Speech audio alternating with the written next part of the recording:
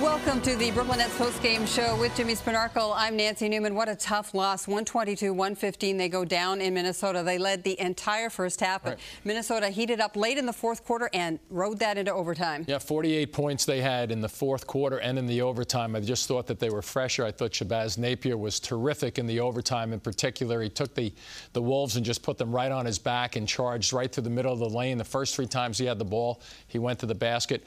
And I just thought there were more energy plays for the T-Wolves compared to the Nets, especially in the overtime. Brooklyn and Minnesota went back and forth and took it to overtime to decide the winner. Nets dropped their 3rd straight game, 5th straight overall at Minnesota.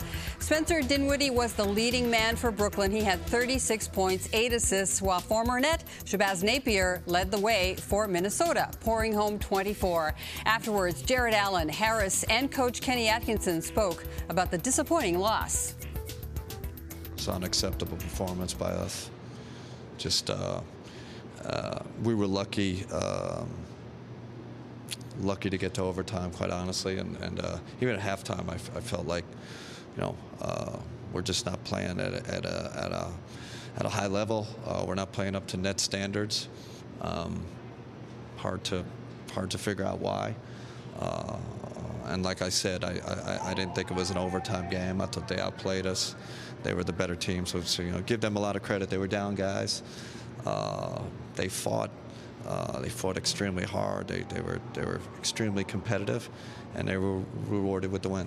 In terms of hustle plays, does the Gorgie Jang save off the air ball stand out? That speaks for itself.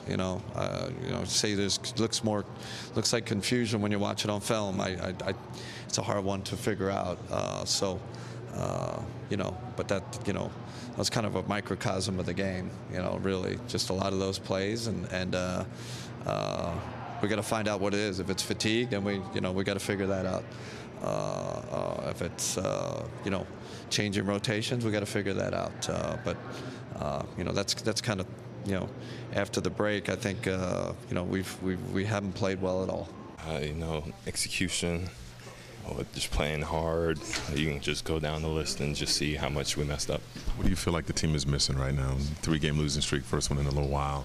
What's missing right now, you feel? We don't really know yet. And we know that we need to come out there with more energy. We know there's a lot more things we can pick up on. We're just not playing like how we used to. You think fatigue is starting to set in on this? I wouldn't say fatigue is. We got to give credit to our training staff. They keep us up to the best of their ability, so we can't blame it on fatigue. Yeah, that's a tough one. Anytime we just didn't really play very well the whole game.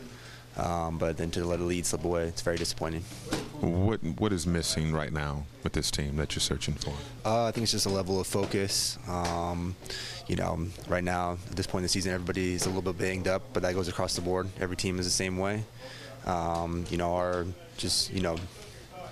I guess it's more of a mental thing than anything else at this point. And, you just have to muster up energy and a level of focus. There should be a level of maturity in this locker room where, we've all been through the grind of the NBA season a number of times. And, you can't have slides like this. You can't have 3-game spans where, it's more of an energy thing at the end of every game where you're coming back in the locker room, you're like trying to figure out what the hell is going on. But at the end of the day, it's just more of a mental thing than anything else, and just a lack of focus, lack of energy.